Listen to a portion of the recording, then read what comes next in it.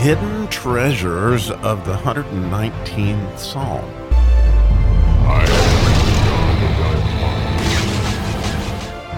So 2 in a row, I finally get to do another hidden treasure this morning.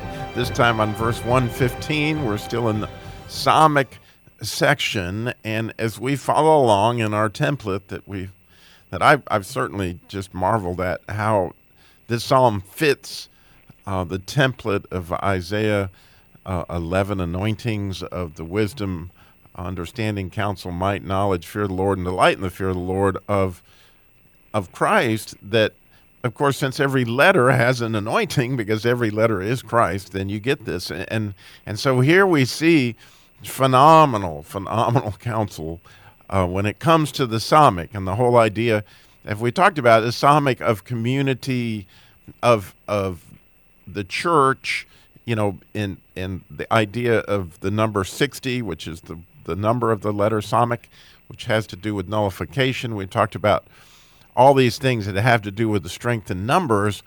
And then we come to this today, which gets back to this idea of the very first verse, which you might remember, vain thoughts I hate, was these broken off branches, these people that are in derision. And so verse 115 in English reads, "Depart from me, you evildoers, for I will keep the commandments of my God."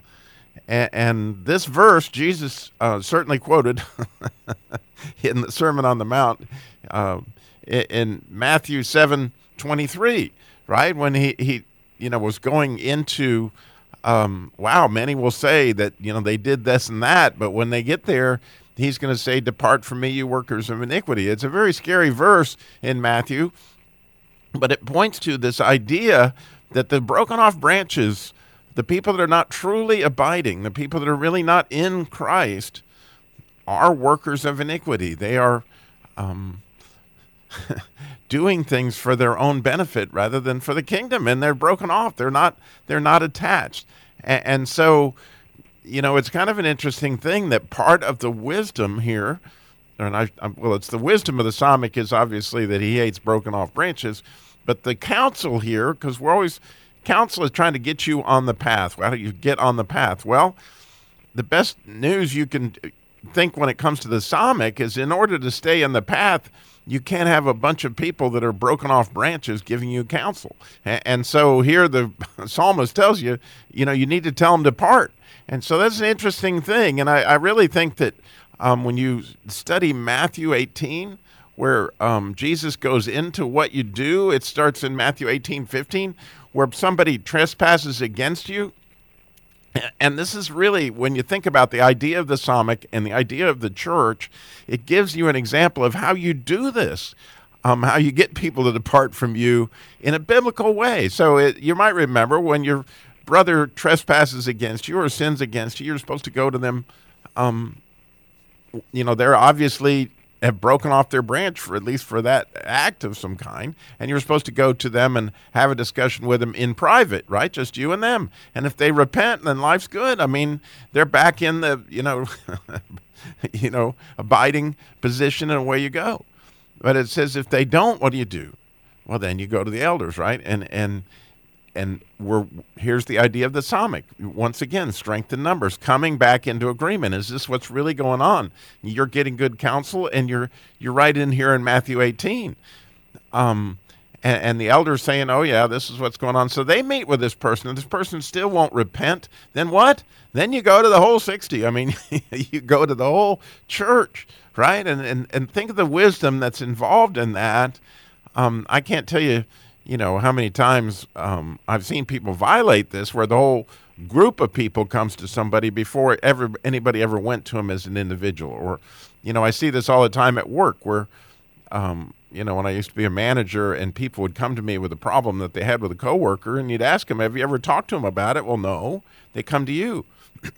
Well, fortunately, Jesus gave us this idea of knowing that since you're in this community, in the church, you have this backing, right?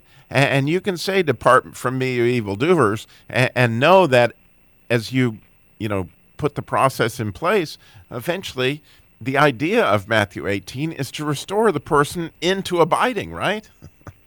You know, that's the idea of all of it, right? Is God is all about redeeming all of us, right? And He doesn't hope that any will perish. So it's not a matter of trying to get people broken off forever. It's an idea of when they realize the consequence of what they've done is that they're going to break fellowship, then they start to begin to want to repent, and that's the idea. Is that as they come back into abiding, away you go. So, I think it's phenomenal counsel, just phenomenal counsel there in Matthew 18, and especially when it comes to this whole idea of community and the psalmic. And so, a story would be for me, I've told you about my office manager that stole this money, and, it was a tragic situation. And it has always been my heart that she would be restored completely. But I did go to her personally, and ask, what's going on? And she unfortunately lied to me, right? And so then we had her come in front of the whole board of the dealership at the time. In other words, we went to the elders, and once again, she wouldn't comment or whatever, and so eventually, the entire organization had to depart from us, you evildoer, and she went to court, and all that stuff happened according to the process, all in hopes, and it's still my hope, that Frankie and my relationship would be renewed, because she was a dear friend. She was my office manager. She was a stockholder in the company. We worked together for a number of years, and it really is my hope that we both end up abiding in the vine, right? That she has that love, because I don't want anybody to spend eternity away from the love of Christ. I mean, who wants that? And so this is our opportunity to follow this wisdom of the psalmic, that there comes a point where people need to know there's a consequence to what they do, and a broken fellowship is really a powerful means of repentance, because nobody wants to be left out. Nobody doesn't want to be part of what's going on, and I have seen it time and again, and I hope you have too, this counsel, right? You go to them first just on your own, hoping that they'll repent. Then you get more psalmic with you, right? You get more of the church with you to go, and then eventually, unfortunately, you got to go all the way. And of course, Jesus doesn't want that day where he's standing there and saying, depart from me. He wants you to abide. He wants you to come to know him.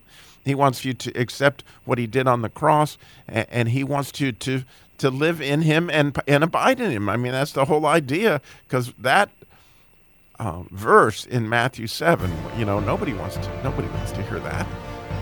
No love, no joy, no peace, no patience forever. It's unbelievable. So what wisdom is there in this psalmic anointing of counsel that we're given here in the third verse of the psalmic section? Depart from me, you evildoers, that I may do the commandments of my God.